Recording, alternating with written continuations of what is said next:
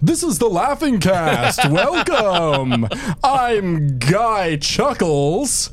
And I'm Giggly Joe. Welcome, Giggly Joe. I understand. This is your first time on the cast. But not my first time laughing, I'll tell you that much. Oh!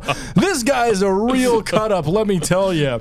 I met you in a bathroom in Las Vegas. Why don't you tell him that story? Oh, geez, some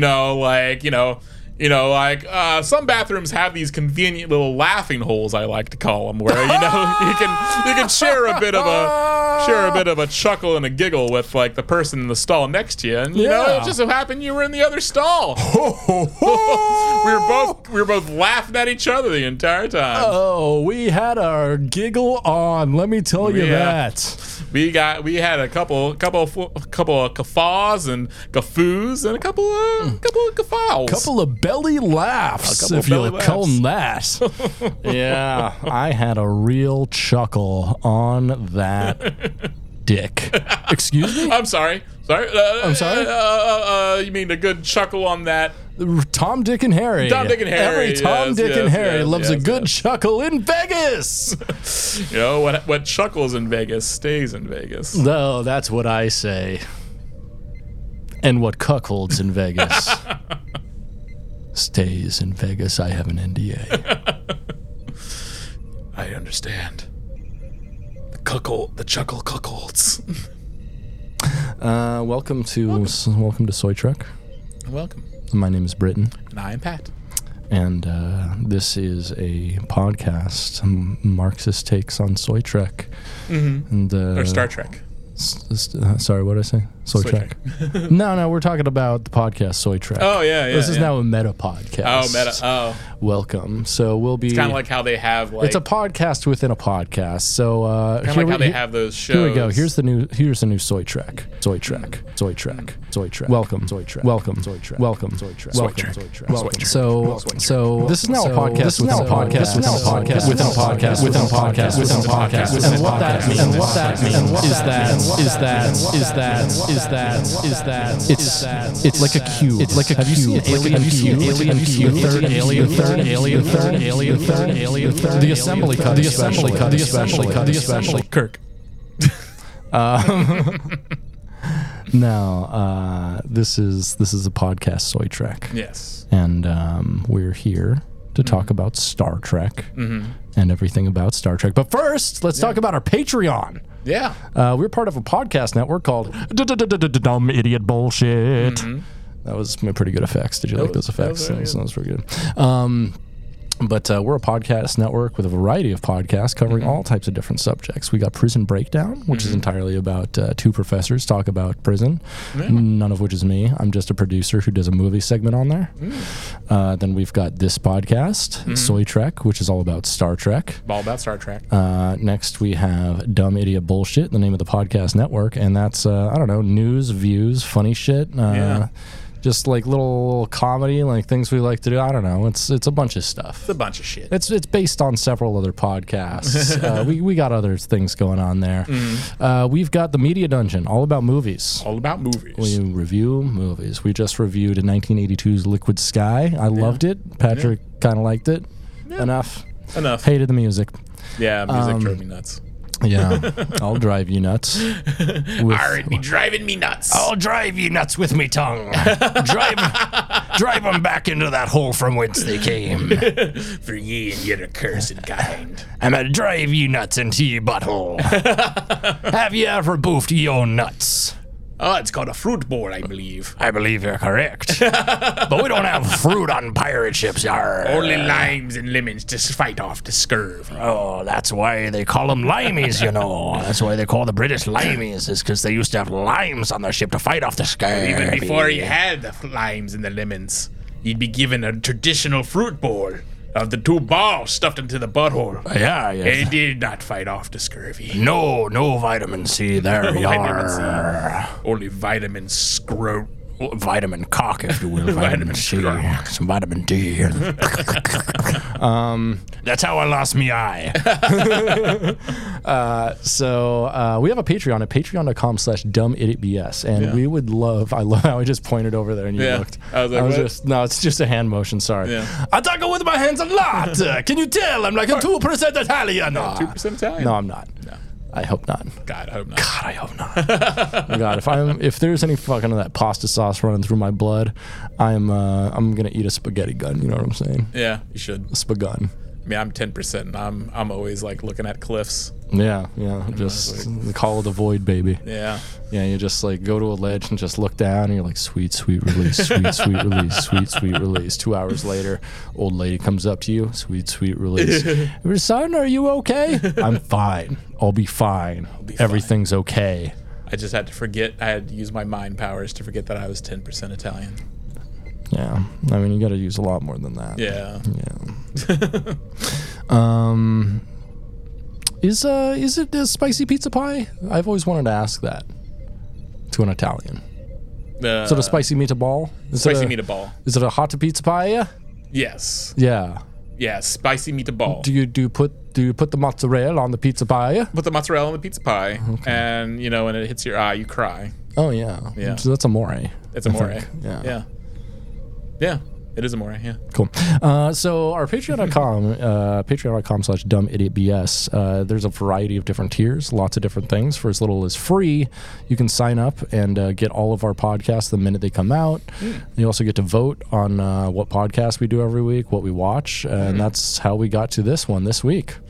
Nice. So anyway, for as little $5 a month, you can become a little co-producer of our show, and we say thank you to people just like Electric Baphomet, Joe DeVideo, John Simcox, Elizabeth Hearn, Nick Savard, Nova, Shane Sawyer, Skeptic, Abigail Simpson, Asher Pliskin, Benjamin Van Galen, Big Strong Boy, Gabe Siciliano, Gillian McCrary, Iggy, James Hartman, Jose Martinez, Kyle Simmons, Laura Flame, Papa Poison, Robert Yolito, Roberto Molina, Seb, 7 of 9, SFC Punk, Shane Williams, Tim Wilkinson, Awful Star Trek Drawings, great Instagram account, go check it out, Jordan Hale, David Craning Sites, Dylan Lance, Ethan Adams, Gursky, Jormore, Sam Mayo, and our very good friends over at the Bruce Campbell Podcast. Ooh, yeah. And you should go check out, so that's other things. If you check out our other podcast, The Media Dungeon, you'll probably know that we have a Plex server. I have a Plex server called The Media Dungeon, on which you can watch over 18,000 films. I got over 18,000 films as of this week. Yeah. Over 1,600 different shows in their completion or in their current running. Yeah. Including some stuff you've never heard of, some stuff you've definitely heard of, some stuff you might be currently watching. Yeah, like I saw you loaded up the True Detective. Yeah, I got the new True Detective all there. There's only one episode left, and I'll get that when it's done.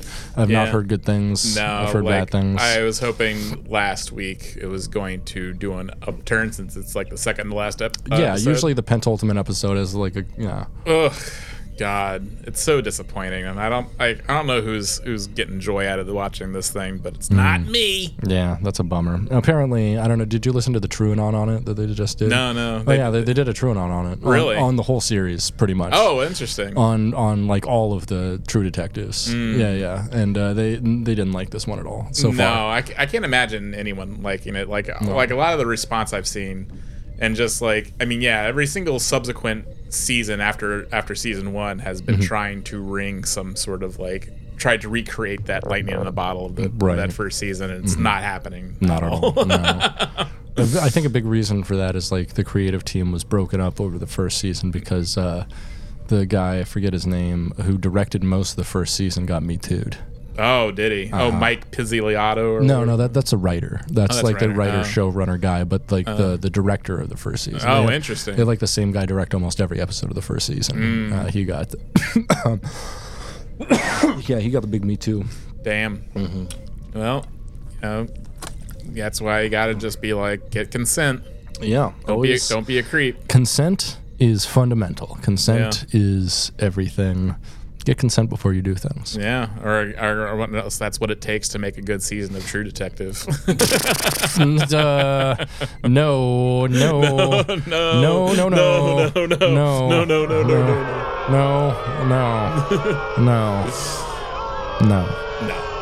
I know this scene. So, today we're here to talk about something that I'm surprised we haven't talked about yet, to be honest. It's one of the most fundamental episodes of Star Trek. And I think voted second best overall episode of Star Trek ever by people. Yeah, and voted the best episode of DS9 by people after its initial run. Yeah. Which I could see. It's one of them. Yeah, I mean, there's some capital A acting from everybody in this episode. Absolutely. Like, everyone's acting their ass off. And just some great writing, direction. This is a fucking episode. It is funny because, it's like at some point, it's like the reality that you're watching like a space station captain arguing with a space lizard. Yeah, but it's like some of the best material you've ever seen. And it's just like, oh, there's this space captain is fighting with a lizard. Yeah, and so the episode that we watched today was DS9 Season 6 Episode 19, In the Pale Moonlight. It's an absolutely infamous episode. It first aired on the 15th of April, 1998. Which was a week after my 10th birthday. Oh, nice. It is the 141st episode of DS9 overall, and the 515th episode overall of Star Trek. Wow. Now, that was basically the halfway point. Yeah. So this episode is the writing is credited to Michael Taylor, who wrote 4 episodes of DS9, including The Visitor and Resurrection, and 20 of Voyager, including Bride of Chaotica, Relativity, Collective, and Body and Soul. Okay. So Michael Taylor is credited with the teleplay of the episode, although much of his contribution did not make the final draft. Taylor did come up with the idea of the fake Dominion rod, basing the idea on the historical Zimmerman note of 1917, in which Germany offered to help Mexico retake the southwest United States to keep America out of World War I. Instead, the American public became enraged by the implications of the telegram, facilitating America's entry into the war against Germany. For a time, the note was thought to be faked in order to convince America to join the war. In the final draft by the final draft of the script, which was actually written by Ronald D. Moore, although he is uncredited, this has been kind of changed entirely. Yeah, I heard initially it was supposed to be it was supposed to be about Jake. Yeah, Jake unraveling this. Yeah, which would have been, I think, really interesting, but not as good. I don't. Yeah, and also I think it would have irrevocably changed Jake and Ben's relationship. Right, it would have made Jake's character much darker. Yeah, and just Jake finding this thing out about his dad. And then I think that would be a blow to their relationship. Yeah, and so ultimately Moore explained about the decision to make it about Sisko. He said it was really no contest between Sisko and Jake, because as much as we want to, it's hard to get those two characters into conflict with each other. Yeah. So it really didn't ring true. Jake was so young and Sisko was so experienced, you didn't really believe the central conflict of the show, which I totally agree with. Yeah. And in as much I don't disagree with any decisions they really made in this episode. It's incredible. Yeah, all firing off on all cylinders. Absolutely. Because we also have the senators played by Stephen McCaddy, who's a really great actor. We got some Jeffrey Combs up in this. We got some Jeffrey Combs. We, of course, got your Andrew Robinson. Oh, of course. And of course Avery Brooks, just killing it. Yeah. Absolutely powerhouse performances. So this episode was directed by Victor Lobel, who directed 4 episodes of DS9, including For the Uniform and Who Mourns for Morn, and 2 episodes of Voyager, which were The Killing Game Part 2 and The Omega Directive. All right, do we want to jump in? Let's do it. All right, so we start on a series of personal logs delivered to the computer by Ben Sisko. Captain's personal log, stardate 5174. Computer, what day is it? And the computer gives him the date. Thursday, February 15th. Shut up. It's only been 2 weeks. I need to talk about this. I have to justify what's happened, what I've done, at least to myself. I can't talk to anyone else, not even to Dax. Maybe if I just lay it out all in my log, it'll finally make sense. I can see where it all went wrong, where I went wrong. I suppose it started 2 weeks ago while I was posting the weekly casualty list in the wardroom. Every Friday morning for the past 3 months, I've posted the official list of Starfleet personnel killed, wounded, or missing in the war. It's become something of a grim ritual around here. Not a week goes by that someone doesn't find the name of a loved one, a friend, or an acquaintance on that damned list. I've grown to hate Fridays. Now, one thing I want to point out here is that this is like the episode of Star Trek with the most captain's logs. Yeah. By far. Yeah, it's basically, that's the context and how the story's told. Almost, right. Yeah. And I'm usually not a huge fan of them because it is the concept of like telling and not showing. You know, it's a lot of like exposition dumps and stuff, but like you really couldn't tell this story without this personal log thing, I don't think. No, and it's kind of like almost breaking the fourth wall where he's... Yeah, it definitely is. It seems like he's talking to you, the viewer. It is, yeah. And it's great. And I think probably the closest like Star Trek has come to breaking the fourth wall. Like, yeah, definitely. And so, besides like Lower Decks, I think. Oh yeah, besides Lower Decks, yeah. But yeah, this is like Cisco talking directly to us. Yeah. So, and he's great at it. Fucking Avery Brooks kills this episode. Absolutely murders it. Yeah, to give him a one-man show already. Yeah, he has one where he plays Paul Robeson. So this narration plays as Cisco sees his and his crewmates observe the list. Dax sits and Disco asks who she lost, and it was one of her instructors from Starfleet. Dax posits it happened when the Jem'Hadar violated Romulan territory. Cisco says the Romulans have a non-aggression treaty with the Dominion, and this is mentioned several times in the episode. Bashir muses that they need to get the Romulans into the war, but Dax says they have no reason to help them. But at that moment, Cisco resolves to bring the Romulans into the war. Opening credits, 2 minutes and 50 seconds. Perfect cold open, honestly. Yeah. It's like it gives you an exact idea of what's going to happen. It gives the foreshadowing of like something bad happened. Cisco made some mistakes, but he's still alive to tell the story. And also it has something to do with getting the Romulans into the war. So when we return, Cisco is practicing his logic for the Romulans entering the war on Dax, and Dax plays the devil's advocate, and she's very good at it. This is a masterclass on Avery Brooks's bombastic acting and Terry Farrell. Terry Farrell. For some reason, I was thinking that was the name of the guy from Jane's Addiction. Perry Farrell. Perry, yeah. It's like that can't be right. No, they're both great at this acting here. Yeah. This is a wonderful scene. Eventually, they get to the conclusion that the Romulans need evidence, but they don't have any evidence of a Dominion plan. So Cisco thinks they need to send in a spy to Cardassia Prime, and guess who they want to send? Old Garrick. Our favorite Simple Tailor. Good old Gaylord Alim Garrick. He's flattered Cisco would choose him, but claims the mission is a suicide mission, and that's not his specialty. Cisco asks if he has anybody who owes him a favor, and Garrick says it would require calling in all his favors, and that may be a messy, bloody business. He asks if Cisco is ready for that. Cisco says the only way to end the bloodshed is bring the Romulans into the war, and Garrick is surprisingly in. Yeah, because it definitely feels like Garrick is like 10 steps ahead of Cisco. He definitely is. And so he always is. He's 10 steps ahead of everybody. Yeah. Like Garrick knew that Cisco was going to come and ask him this, and he already had the gears working. Yeah, he already had it. And I think this really demonstrates like just like Garrick's efficiency, his unbelievable cunning. And and it's just like it's amazing Cardassia didn't kill him.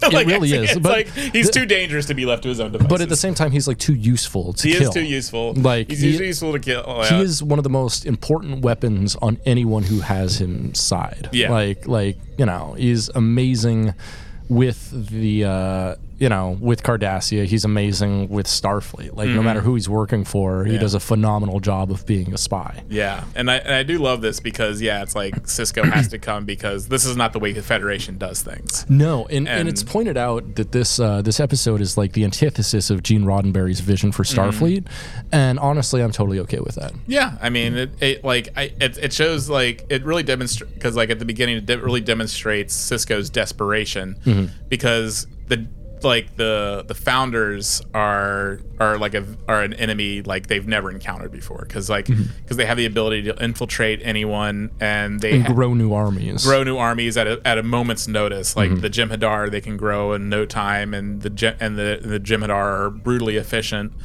and so it's like a completely unstoppable force. So he's like the desperation that he has to go to someone who has a completely different skill set than what he has ever had to use, because he's used to diplomacy and everything, and being a part of the Federation. It's just like, and he's used to dealing with the Wayuns, but not the Jem'Hadar. And the founders who are cunning in themselves, and so it's just like you have to change your tactics, and right. So we get another personal log from Sisko. Says, my father used to say that the road to hell is paved with good intentions. I laid the first stone right there. I'd committed myself. I'd pay any price, go to any lengths, because my cause was righteous. My intentions were good. In the beginning, that seemed like enough. And God, this is just so well written. I fucking love this. So Sisko is sleeping when his narration says he's learned the bad news always happens in the middle of the night. Kira pages him, and they just received a message from Starfleet. Beta Z has been invaded by the Dominion. And there's actually a really good book on this, like a novel about the invasion of Beta Z by the Dominion. Cool. Highly recommended. I forget what it's called, though. So it might be like the invasion of Beta Z. So on the bridge, everyone discusses how the ball was dropped on protecting Beta Z. Kira says this gives the Dominion a great position to attack many places in the Federation, including Vulcan. Dax muses that they need a new ally in the war. Sisko enters the tailor shop and asks Garak if he's made any progress. Garak says he's called in all his favors, including the sexual ones. And Bashir's just chained up in the corner like, I can't take any more, please. He has a gag in his mouth. Shut up, you. You said you'd do me this favor. What does this have to do with getting the Romulans on our side? What? Romulans. Oh, fuck. Oh. Yeah, I got a couple things got a couple burners going. Got a couple shrimp on the Barbie over here. Yeah. I got some feelers. Don't worry about it. Just give me a little. Just come back a little bit. Yeah. I'm not done yet. I'm not done with this little twink. So Garak says he hopes Sisko doesn't give up so easily. Sisko asks if he has another plan, and Garak suggests that they forge evidence to bring Romulans into the war, which is basically the crux of the plot of this episode. Yeah. We get another personal log from Sisko. Maybe I should have put a stop to it right there. Maybe I should have said, thank you very much for your input, Mr. Garak, but I will take your suggestion under advisement, and gone back to my office and forgotten the whole thing.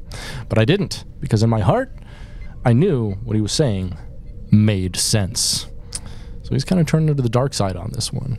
Yeah. And it's like, and this is like, and I love this episode so much because this is an episode that speaks the truth of the series, which is that material actions and material intentions have material consequences. And like, this is like, a leftist kind of war. It's like they need to ally with someone they don't want to, much like, say the Soviet Union with the Western allies in World War II.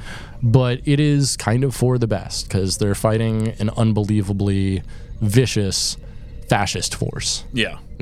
That won't stop until they're eradicated or folded into the Dominion. Yeah, exactly. Won't stop until they're completely subjugated. Yeah.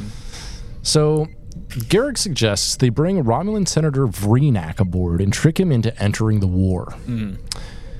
He's pro-Dominion, so they can convince him, if they can convince him the Dominion is a threat, they will bring the Romulans onto their side.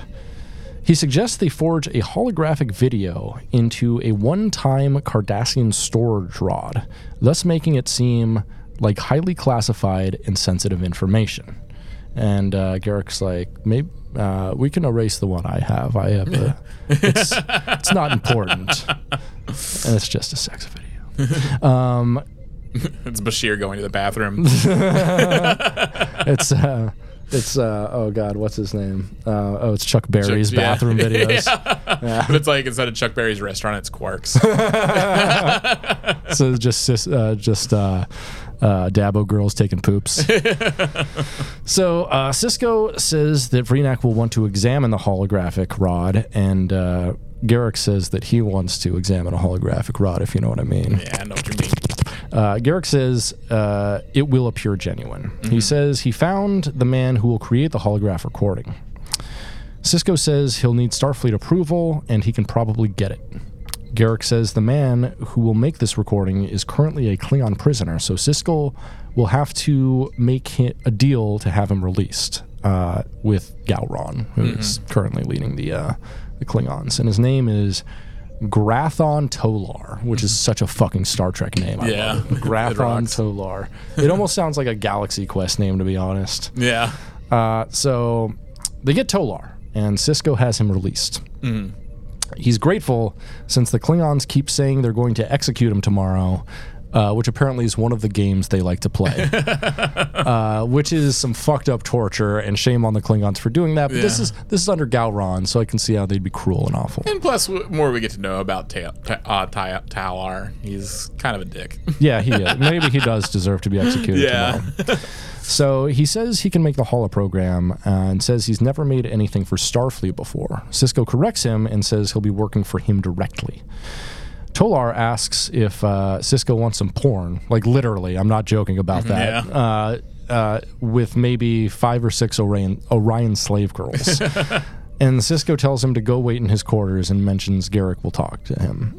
Which is like, it's crazy that we still have slave girls on any planet that has like warp capabilities at this point. Well, also I think, Enterprise, kind of like retcons it a bit. The slave girls are actually the ones in charge, Kind of, but at the same time, like, T'Pol gets like, trafficked basically. Yeah, they do be selling slaves. They do be selling people. So particularly the Big Show is showing her off. He is, yeah. Get ready for the Big Show. The big show. I miss that. That's the one thing I miss about WWE is the Big Show being on there and having that fucking song. Yeah, it's a big show. It's a big show. I do like how he is. I don't know. He had the Big Show, but I'm not sure. He is a very funny comedic actor, I think. Yeah, I mean, in a lot of that was apparently Vince McMahon really didn't like him very much, and so he often would try to humiliate him, which is why the Big Show did so many comedy angles. You know what? I think if you're disliked by Vince McMahon, that just shows you're a good person. Right, but he makes you do humiliating comedy angles and shit like that. Yeah, that's true. And he made the Big Show dress as a big baby and shit. Yeah, and he wore Andre the Giant's singlet a lot. Oh yeah, and what is but well, I mean, in WCW they billed him as the son of Andre the Giant, even though that's not true. Yeah, very not true. Yeah. But so Tolar's Cisco tells Tolar to go wait in his quarters and mentions that Garrick will come and talk to him. And Tolar's demeanor changes immediately. He's like, "Oh, fuck! I'm here because of Garrick, damn it." Yeah, I wonder if they're ex-boyfriends. Oh, that's gonna be awkward. He's just gonna be putting on a spit by him and by Garrick and Bashir. He's gonna be a big old spit. Oh yeah, he's just be rotating between them. It's gonna be like one of those meat sticks at the kebab place. It's gonna be the fucking goat kebab over there. Yeah. So Tolar leaves, and after a few hours, Cisco gets a call from Odo. It's about Tolar. He's just tried to kill Quark. So in Quark's bar, Bashir is treating Quark when Sisko comes in and asks Odo what the fuck happened. Apparently, Tolar got wasted and tried to dance with the Dabo girl, and when she refused, Quark intervened and Tolar stabbed him. Odo asks if Sisko knows Tolar, and Sisko says he's working for him and can't be recorded in any official logs. Odo understands, but says if Quark wants to press charges, he has no choice. So Sisko approaches Quark. And this is like just another scene. In pretty much like every scene in this episode, Sisko compromises himself in some way. Yeah. And it's really interesting to watch him go down this path and like make deals with himself and other people and like kind of like rationalize this entire thing. Yeah, and just to accomplish this one thing, it's showing how much he has to like compromise himself in all these other ways, where it's just like, okay, well, to do this this illegal thing that I'm doing already, I have to do all these other illegal things. It's a very means for an end thing, which is like typically a very like reactionary, like right wing thing. But I think they play it in such a way that it's kind of not. Yeah, you know, it is like reactionary, but at the same time, it's like protectionist, and like they know what's happening. And they're reading history and like deciding to side with, you know, what they think history shows, which I totally agree with. And I do like how it's kind of starting off. I mean, he had to get the guy out of prison. Now he's like, okay, well now I have to bribe Quark. And I fucking love this scene. Yeah. Armin Shimmerman. Quark is so ecstatic. Armin Shimmerman shines in this scene. So Sisko goes to Quark and asks him what it would take to drop the charges. A giant smile breaches Quark's lips, and he's like, "Oh, Captain, are you trying to bribe me? I always liked you. Deep in my heart, I always knew there was a little bit of Ferengi trying to get out." And it's like so charming and so fucking Quark. Yeah. He's finally excited. It kind of like justifies Quark's own worldview. Yeah, it really does. And Quark's like, oh boy, well, he's validated. This is so validating for me. Yeah. So Quark asks for new clothes for him and the Dabo girl and 5 bars of gold-pressed latinum. He also asks for Sisko to take care of some cargo containers that are being held by customs. Sisko agrees to all of it. Every single thing. He just folds. Yeah. Quark thanks him for restoring his faith in the 98th rule of acquisition. Every man has his price. That's the thing. Sisko has no real experience, having to bribe and negotiate this kind of stuff. So right. It's just like so he just collapses. He could have just probably stopped him at 5 bars of latinum. But he learns his lessons quickly. He learns how to negotiate. Yeah. So we got another Sisko personal log. He says, that was my first moment of real doubt when I started to wonder if the whole thing was a mistake. So I went back to my office, and there was a new casualty list waiting for me. People are dying out there every day. Entire worlds are struggling for their freedom. And here I am, worrying about the finer points of morality. No, I had to keep my eye on the ball. Winning the war, stopping the bloodshed. Those were the priorities. So I pushed on. And every time another doubt appeared before me, I just found another way to shove it aside, which is, once again, him like learning how to compromise all of his values, which is fascinating, you know? So, next, Garak and Sisko have to obtain a genuine Cardassian data rod. Garak has managed to find someone to give them one, but he wants 200 liters of biomimetic gel, which is what memes are made out of. Biomimetic gel. Yeah. Which is dangerous and heavily monitored and often used for genetic modification. Garak says if the price is too high, perhaps we should call it off, and Sisko does. But then changes his mind immediately and says that at least 200 is too much. And Garak insists that the price is negotiable. Yeah, because he's like, there's not even like 200 in like the entire sector. The entire sector. It's like be possible to get that much anyway. So Sisko goes to Bashir and asks for 85 liters of biomimetic gel. And Bashir says he can't release that without knowing where it's going, saying it could be used to make biogenic weapons or organic explosives or, at very worst, conservative memes. But Sisko says it's not a request, it's an order, and tells him where to send it. Bashir asks for the order in writing, so Sisko has it already prepared. He's like, but I it's knew like, you would. It's digital, so I don't know if that's really in writing. Bashir says he will note this and protest to Starfleet, but Sisko is already adamant. And this, like, nothing ever comes back about this, really. No, it doesn't. Yeah, he just kind of gets away with it. Yeah, Sisko gets away with the whole thing, and it's great. Yeah, I kind of wonder if maybe, like, I mean, obviously he probably couldn't explain this to Starfleet. You know, I got the Romulans in. Cause it's like, but I mean, no matter what he did, it had a good effect. And so whatever, it worked. Like, Starfleet's not going to question that, you know, entire... I mean, Betazoid just got taken over. And then Romulans joined them. So there's other stuff happening. Like, absolutely. You know, a little bit of gel just goes between the cracks. Yeah. So suddenly we are in a Cardassian office with a Weyun played by Jeffrey Combs, where they're discussing the Dominion War together, obviously making secret plans. It's suddenly clear that this is the hologram Tolar is conjuring up for Sisko and Garrick. Sisko says it feels more real than before, and Garrick says all he had to do was add incessant bickering and pettiness, which is pretty great. Sisko says it's satisfactory and to record the entire thing onto the data rod.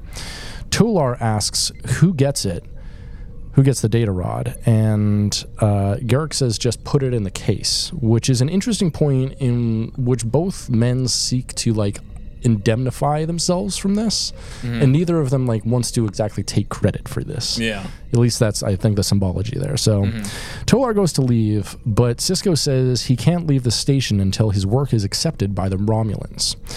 Tolar says they had an agreement, and Sisko throws him against the wall and says he's making a new agreement. This is some intense acting here. I love when Sisko goes just like feral like this. He says if this doesn't work, Sisko will throw him back to the Klingons for a merciless death. Tolar insists that his work will pass, and Garrick says he should leave and go back to his quarters, and he'll be by later to say hello. Yeah. Which is one of the craziest, like, contextual threats I've ever heard. Yes. Like, it's, like, so menacing, but so Garrick at the same time. Amazing acting in the scene. Next, we get another part of the personal log from Sisko. He says, quote, "Maybe I was under more pressure than I realized. Maybe it really was starting to get to me, but I was off the hook. Starfleet Command had given the plan their blessing, and I thought that would make things easier. But I was the one who had to make it happen. I was the one who had to look Senator Vreenak in the eye and convince him that a lie was the truth." It's also, it's like, I almost feel like that, like, the Romulans would almost respect this kind of maneuver from Starfleet. Oh, absolutely. Because like this is such a Romulan move. This is like if a Ferengi, if a human tries to, like, cheat and bribe a Ferengi, they're like, yes, I'm okay with that. Yeah. If you try to fucking, like, do a spy mission on a Romulan and it's successful, they're probably like, God damn it, you got me. That's the Romulan way. Yeah. You're invited to the Romulan cookout. While going to greet Vreenak, Garrick tells Sisko that he'll get onto his ship and do some spy work. Sisko tells him not to get caught. Vreenak lands and his ship decloaks in the docking bay. Garrick says that Vreenak will have an attitude because he believes his side is the winning side of the war. But Sisko says after spending a week with Garrick, he's developed a thick skin. And, like, his disdain for Garrick here is so palpable, and it's lovely. Like, these two act so well together, and it's obvious, like, the two have an affinity for each other as actors, and they're so good with one another. Vreenak and Sisko introduce themselves to each other, and Vreenak is a fucking dickhead. Yep. My God. What a sanctimonious piece of shit. Yeah, he rocks. He played Stephen McHattie, he was Hollis Mason in The Watchmen. He's also usually confused for Lance Henriksen. Yeah, he does look very he's got or he almost looks like Cronenberg does now. Yeah. Just like a very thin, high cheekbone face. Yeah, very deep voice, very deep authoritarian voice. And I guess they both Avery Brooks and Stephen McHattie had played against one another in a movie once where Stephen McHattie played a villain. Yeah, so, like, this is, like, the first time they've had this sort of dynamic. So that's interesting. I wonder if maybe Avery Brooks probably personally requested him. Maybe. Because also, like, I guess also Steve Mahatty's wife was also in an episode of Deep Space Nine. Oh, interesting. In the Muse. Like, yeah, so, right, like, cool. yeah, she has experience with Star Trek. And also, Steve Mahatty was also in an episode of Enterprise. He was interesting. He was So a mine foreman, yeah. Okay, on the Xindi. Nice. So Sisko says he'll take Vreenak to his quarters, and Vreenak says he's looking forward to seeing the station while it's still there. Oh, first he says he thought Sisko would be taller. Yeah, which is like just very a Roadhouse. joke. Yeah, it's so good. It's like, I thought you'd be taller. Yeah. So Vreenak says he's looking forward to seeing DS9 while it's still there in just a continuous dunk contest on Sisko. Yeah. It's pretty amazing. So in the wardroom, Vreenak continues to dunk on Sisko, telling him about the Dominion's power, Starfleet's manpower shortage, and Sisko's dim chances in the war. He asks, in his position, whose side Sisko would choose, and Sisko says he'd choose the side who leaves them in peace when the dust settles, which is a pretty good point. Sisko says if the Dominion wins, instead of facing separate smaller opponents, Romulus will face one giant opponent from every side, and there's a word for that. Surrounded. Yeah. Well, there's a word for that. Gang bang. I do like how Sisko does try to do the traditional route with Vreenak at first, like try to win him as he usually wins people through logic. Yeah, doing a lawyer. And yeah, that's the thing. Is like Sisko has different modes, you know? Yeah. Other captains always have their one thing, basically. Like, Picard is space lawyer. Yeah. Fucking Janeway is a war master. Attack, you know? Fucking,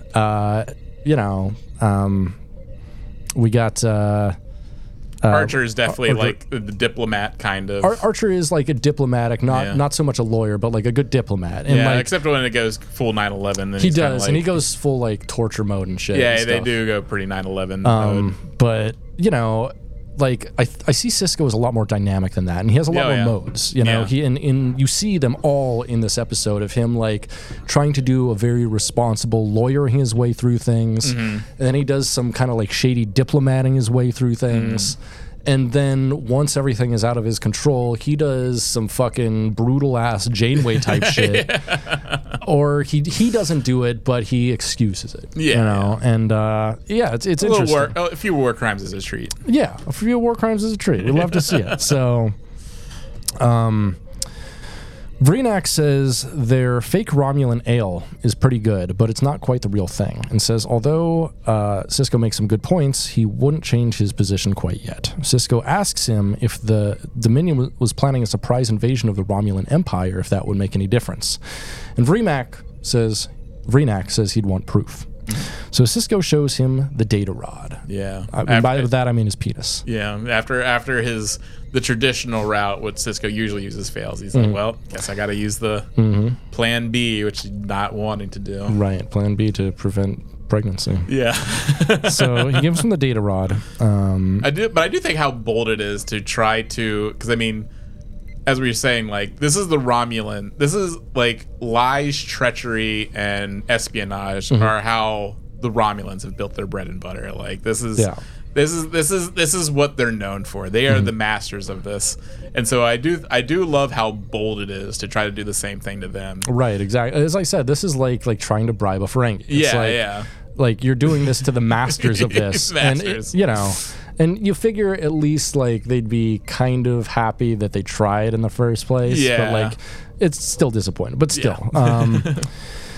So on the holographic log in the recreation, it shows Weyun and the Cardassians conspiring to invade Romulus. When it ends, Vreenak asks to examine the data rod.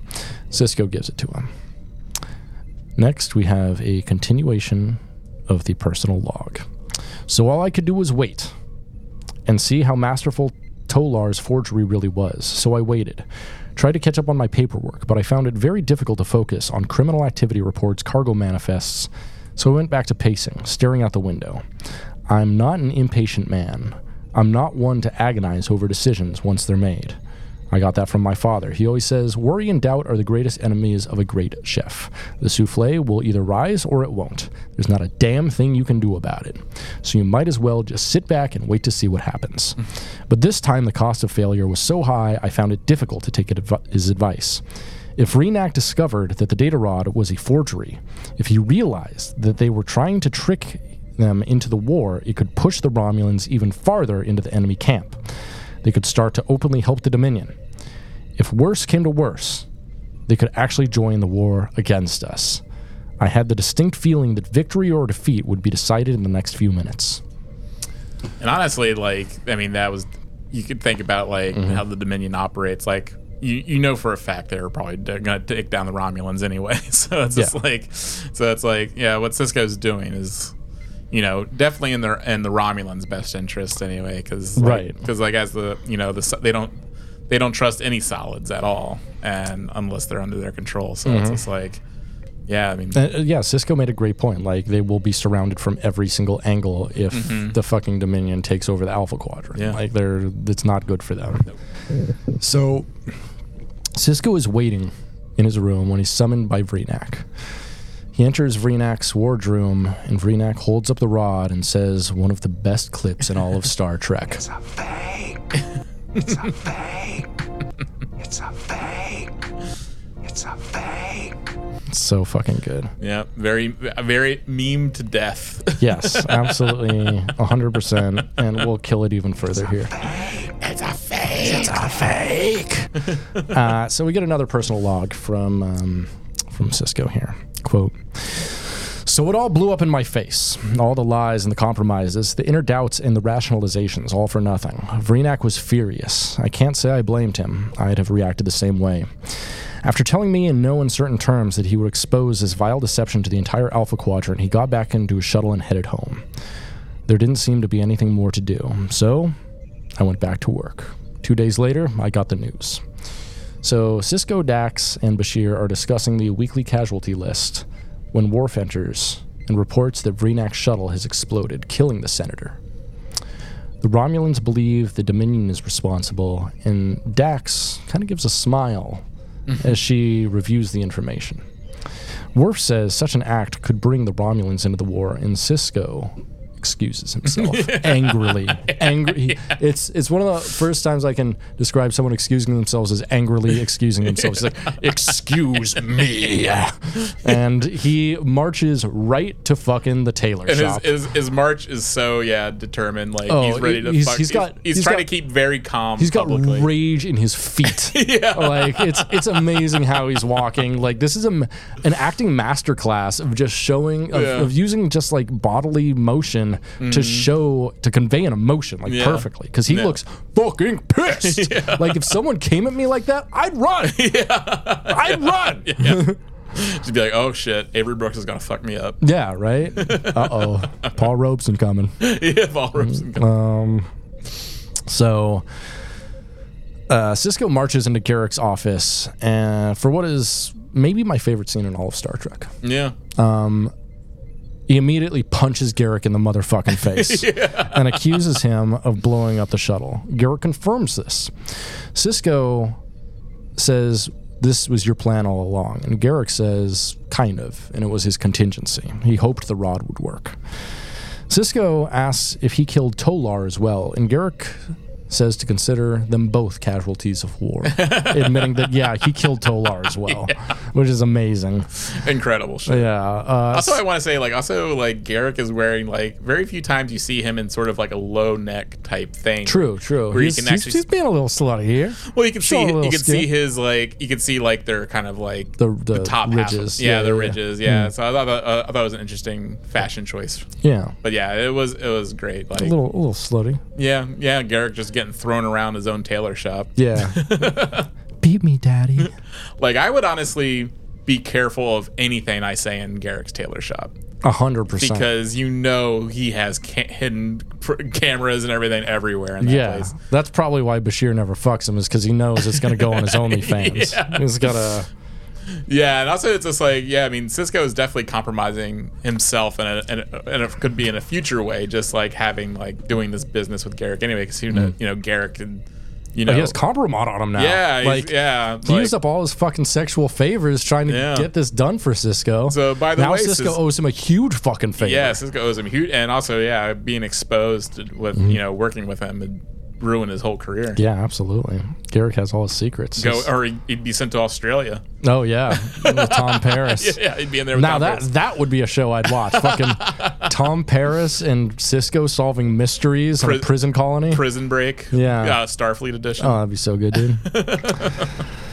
So Cisco punches Garak again, and Garak pleads that they did not die in vain, and the Romulans will now enter the war. Garak says the data rod will survive the explosion and will be examined as true, as any imperfections in the forgery will be dismissed as a result of the explosion. He asks what Cisco would think if he was a Romulan, and Cisco admits that Garak is right. Garak asks if that's why Cisco came to him, because he was capable of doing the things that Cisco wasn't willing to do. And God, this is such a good... I fucking love this scene, this back and forth, this like Cisco learning truths about himself in the moment. Yeah. But Garak says... Yeah, he's mad at Garak, but not that mad. It worked. Exactly. So Garak tells him to soothe his conscience with the fact that it may help them win the war, and all it cost was the life of one senator, a criminal, and the self-respect of a Starfleet officer. And I'm like, damn. It's just a fucking mic drop moment. It is something... It could have been the end of the episode, and the episode would have been perfect. But they end it even more perfectly, in my opinion. So, Garak calls this deal a bargain. Yeah, what did Garak really get out of this? I don't know. He used up all his favors. Like, a bunch of his friends died and stuff. And, like, I mean, I guess, like, they won't be taken over by the fucking Dominion, which is good for everyone. Yeah. But still. It's in, I mean, like stopping the Dominion is in Garak's best interest. I mean, yeah, Garak gets less out of this episode than Quark does. Yeah. Yeah. Yeah. I mean, well, who knows? Like, well, that's the thing. Like, what's better to have, like, compromise on a Starfleet officer? That's what he got out of it. Like, he probably has Cisco in 4K. I think we missed the episode right after this where Cisco legalizes gay marriage. And also not only gay marriage, but he has to marry Garak. Yeah. So here we go. The personal log concludes. Cisco says, quote, "At 0800 hours station time, the Romulan Empire formally declared war against the Dominion. They've already struck 15 bases along the Cardassian border. So this is a huge victory for the good guys. This may even be the turning point of the entire war. There's even a welcome to the fight party tonight in the wardroom. So, I lied. I cheated. I bribed men to cover up the crimes of other men. I am an accessory to murder. But the most damning thing of all, I think I can live with it. And if I had to do it all over again, I would. Garak was right about one thing. A guilty conscience is a small price to pay for the safety of the Alpha Quadrant. So I will learn to live with it.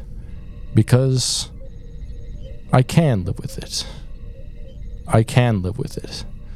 Computer, erase that entire personal log. Cut to black, the end." Fuck off! Sorry.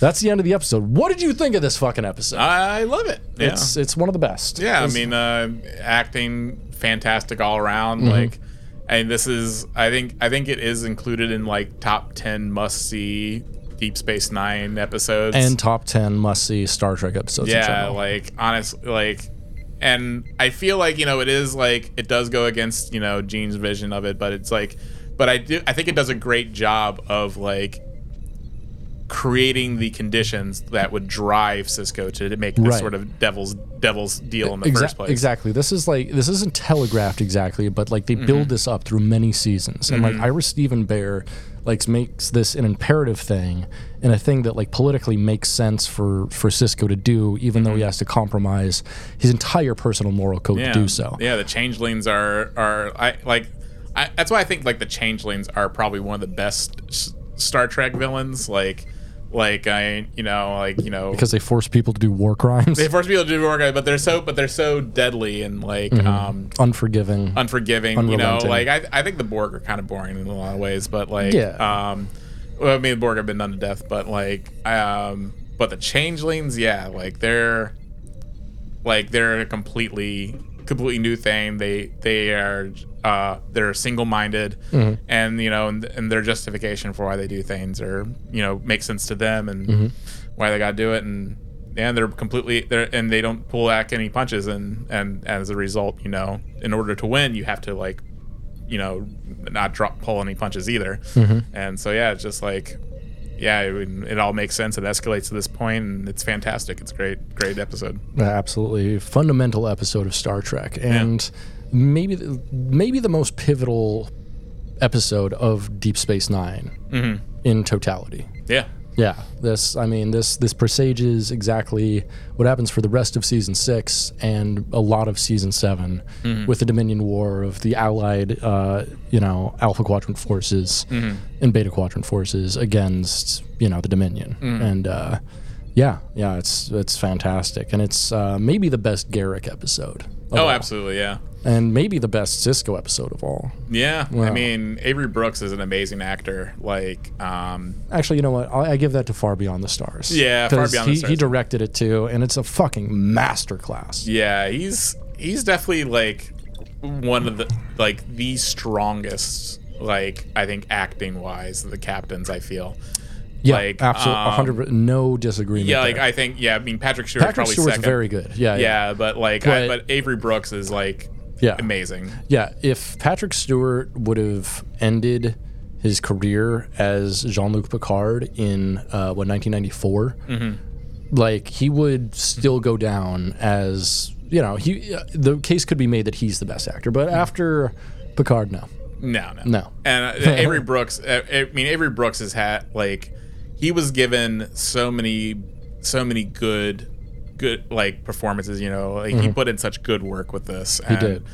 And he's compelling to watch. It's so funny to me. I've seen a lot on like r/Star Trek on Reddit and stuff. Like people will say that Avery Brooks is an overactor and then go on to name Patrick Stewart as their favorite Star Trek captain as far as acting. And I'm like, literally, they're both like Shakespearean overactors.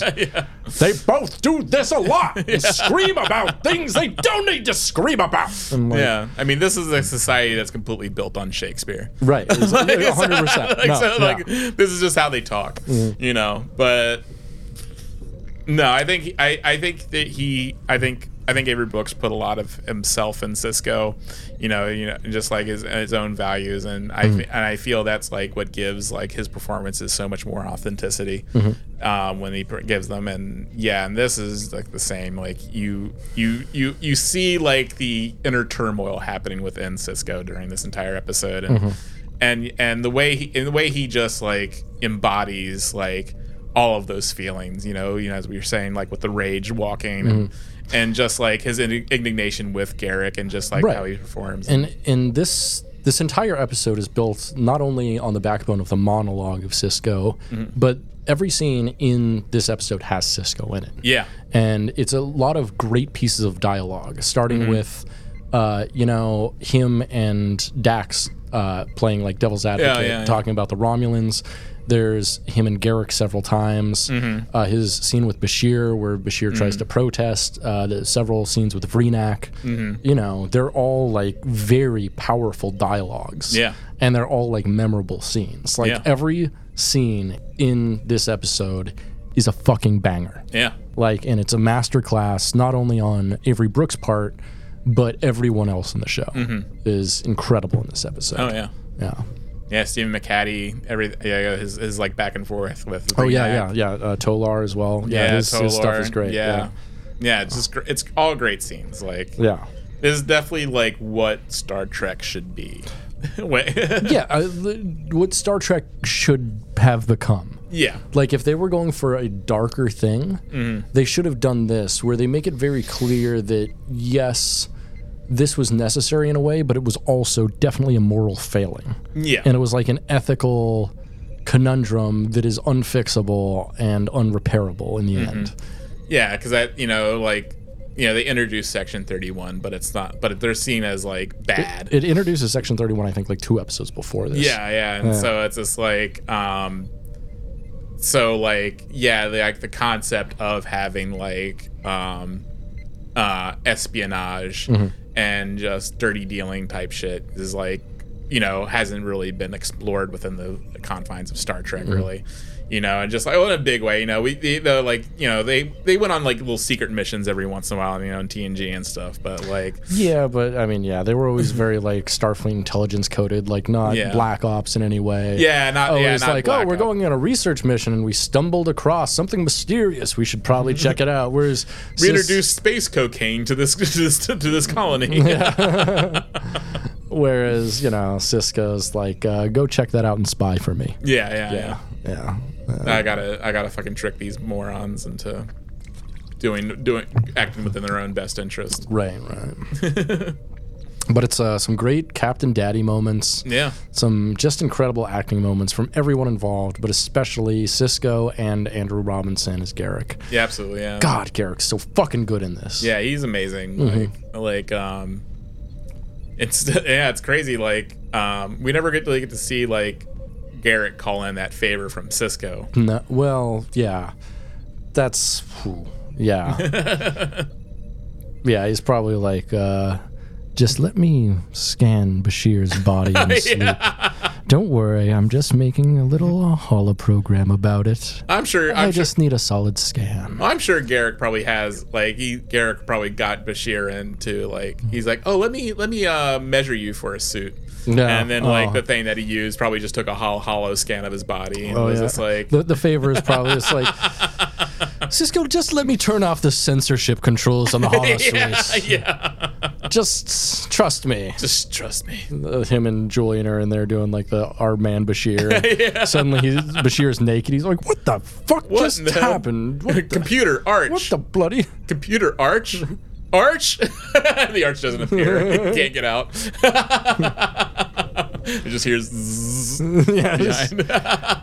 You're all mine now, Twink Doctor. But fantastic episode. Like, we love Garrick, we love Cisco. We love. It's a fake. Yeah, it's fantastic shit. Yeah, revisit this episode a lot. So yeah, it was great to. Yeah, it's crazy we haven't done it yet. Yeah, it is. But I was kind of saving it for a special occasion. But you know what? The people voted on it. I said, why the fuck not? Yeah. Why the fuck not? I love democracy. Indeed. So this is how democracy dies. To thunderous applause. To thunderous applause. Same movie. We did it. Yeah. Gosh, this episode's great. Let's read a little bit on the background here, actually. So, the earliest origins of this episode are to be found in a discussion amongst the writers about various pivotal moments in recent U.S. history. One such moment was the 1964 Gulf of Tonkin incident when a North Vietnamese gunboat allegedly attacked a U.S. naval vessel, leading to an increased military presence in Vietnam, which actually never happened, effectively beginning the Vietnam War. It was a Black Ops thing meant to, just fuel the war. So another defining moment under the discussion was the 1974 Watergate scandal, which we all know about, was President Nixon hiring guys to go in and get compromise on House of Representatives and shit like that. So thinking about the sheer scale of these incidents and the massive repercussions felt for years afterwards by many people in all walks of life, the producers asked former staff writer and producer Peter Allen Fields to compose a story based around a political controversy involving a secret that, if discovered, could have huge consequences throughout the quadrant. And this is exactly that. This is like a huge, like, grand conspiracy moment. And but it's not a conspiracy for the wrong reasons, unlike most conspiracies, I think. Yeah. And it makes you wonder, like, what positive conspiracies are happening under our feet right now? I mean, right now, I think none. Yeah. Like, if anything, there's nothing but bad. Like, this is bad faith conspiracies. Yeah, the CIA exists. There's nothing but bad faith conspiracies. Yeah, I don't know. There might be some leftists doing some good things, trying to, I don't know, like, do a political act of violence, maybe. a revolutionary act of some sort. Yeah. Good hope. Yeah. We won't. I don't want to speculate too much. I hope it's violent towards capital. Yes. Not people, capital. Yeah. Mm-hmm. Just like those people that all the empty skyscrapers that are in LA. Oh yeah, being tagged up right now. Yeah, and spray painted all of those. That was really funny. Now there's and the city wants it cleaned up, and I'm like, why don't you for who? Yeah, it's like how about you give those homes to free for everyone who chooses to clean one up? How about that? Yeah, easy, peasy lemon the squeezy. city's paying $33,000 like a day or some shit for just like for them to exist for round the clock police security from the LAPD. That's dumbass fantastic. bullshit. Yeah, which just goes to prove that the police aren't there to protect people; they're there to protect property. Yep, capital. Protect capital. Yeah. Cool. Yeah. You got to speak your truth anymore on this episode. What's your truth? Truth is, I love Deep Space Nine. I do too. I fucking love this episode. Yeah, really nothing but good things to say about it. If you haven't seen it, fucking see it. But I would recommend watching the series up to this point because this is built up to in such a fantastic way. Yeah. And you have to be familiar with like Garrick and Cisco. You got to watch them all, even Alan Moraine. Especially Move Along Home. You mean? Yeah, Move Along Home. Yeah, Move Along Home. You got to watch Move Along Home. You actually got to watch that one twice. Right. You gotta watch fucking the vacation one where Worf becomes a terrorist. Oh yeah. The one where Quark becomes trans for one episode. That's after this though. That's after this. That's a few episodes after this, which is like. It's amazing because they have like Far Beyond the Stars is like I don't know episode 16 of this season. This is episode 19. They've got like the Section 31 episode is like episode 17, and so they've got like back to back banger after banger after banger, and then they have that. Yeah. The one before this also isn't great. It's I forget what it's about, but it's not fantastic. Yeah. But, season 6 altogether is one of the best seasons of television ever. Yeah, absolutely. So even the bad episodes are still pretty fucking good. Yeah. It's like season 5 of TNG, which has a lot of good ones. The season 4, I'd say TNG is probably my favorite. Yeah. Season 4 is a fucking rip banger, like all of them. A rip banger. Yeah. So I think that's all we got to say on the episode. Yeah. Yeah. What's the most recent thing you've jerked off into? What do you usually jerk off in? Like a sock? Do you use a sock or like a rag or? Yeah, whatever's around. Just whatever's around. Yeah. Houseplant. Cat. Yeah. Just hold still. I'm not gonna come in you. Just it'll make your coat nice and shiny. Yeah. Cat's just matted up like a.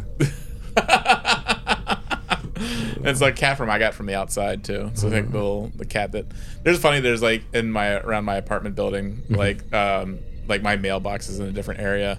I go to it and like mailbox. Do you mean your bussy? Yeah. But like my neighbor's cat over there right near the mailboxes. Like every time he sees me, they let their cat just go outside and the cat sees me and thinks I'm going to go into my neighbor's house, and so it sees me, meows at me, and then wants me to follow him and open up the door for him. That's what you should do. I should. I just open up their door and just like let your cat in. Yeah. Good kitty. I was like, have a good one. Bye. Have a good one. Like then I just get shot in the face. Yeah. Ooh, yeah. I guess I will do that. R.I.P. Pat.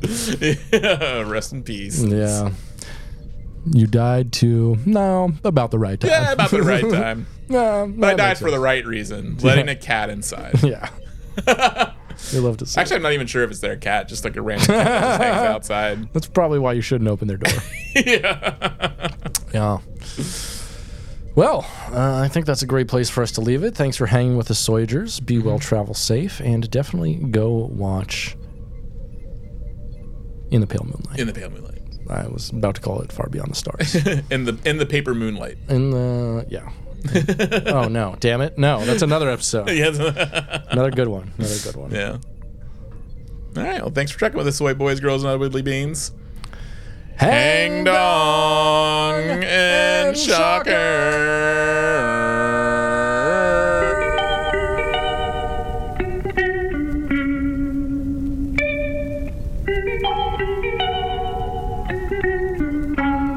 It's a fake. You weed's a fake. You weed's a fake. You weed's a fake fool. You weed's a fake. You weed's a fake. You weed's a fake. You fucking sucker. You weed's a fake. You weed's a fake. You weed's a fake fool. You weed's a fake. You weed's a fake. You weed's a fake. You motherfucker. Yeah, I remember 2374. I was on Beijing for the Dominion War. Species 8472 at the Borg. It melt with bad bloods like a reactor core. Come on, check it out, leader of the future school. Hydrochronic, space chronic, cheap everybody else, fool. Your replicator weed is shaking seas. It fails a test and a swag at best. Oh yes, indeed, this Ferengi greed is always a drag whenever I try to get a bag. But these big punks, they don't give two fucks, cause now our money's sucked up and we still ain't fucked up. And that's illegitimate. I'm in Starfleet and I don't deal with this shit. Make no mistake, when you pull a stunt, I'ma tell you straight up front. It's a fake. You weeds a fake. You weeds a fake. You weeds a fake fool. You weeds a fake. You weeds a fake. You weeds a fake. You fucking sucker. You weeds a fake. You weeds a fake. You weeds a fake fool. You weeds a fake. You weeds a fake. You weeds a fake. You motherfucker. Now drop the fucking beat and just give me the bass. Forever we're exploring the outer space. Resistant dropping 5 beats out of your face and exploding my lyrics on the human race. Listen up, they call me Mr. Police Resistor. Persist to smoke, don't joke, I must insist. Federation Society ain't classicist, but they repress the artists with this alarmist anti-drug agenda. And you a fucking pretender. You say this is endo? No, I don't think so. Your butt is lo-fi, yo. The answer is no, bro. I don't want your shit, dro, and the latinum's a no-go. Damn, these motherfuckers try to run a scam. Every time I try to buy an ounce, they try to pounce. And it's always wag when I open a sack, and my heart starts to break, motherfucker. You weed's a fake. You weed's a fake. You weed's a fake fool. You weed's a fake. You weed's a fake. You weed's a fake. You fucking sucker. You weed's a fake. You weed's a fake. You weed's a fake fool. You weed's a fake. You weed's a fake. You weed's a fake. You motherfucker.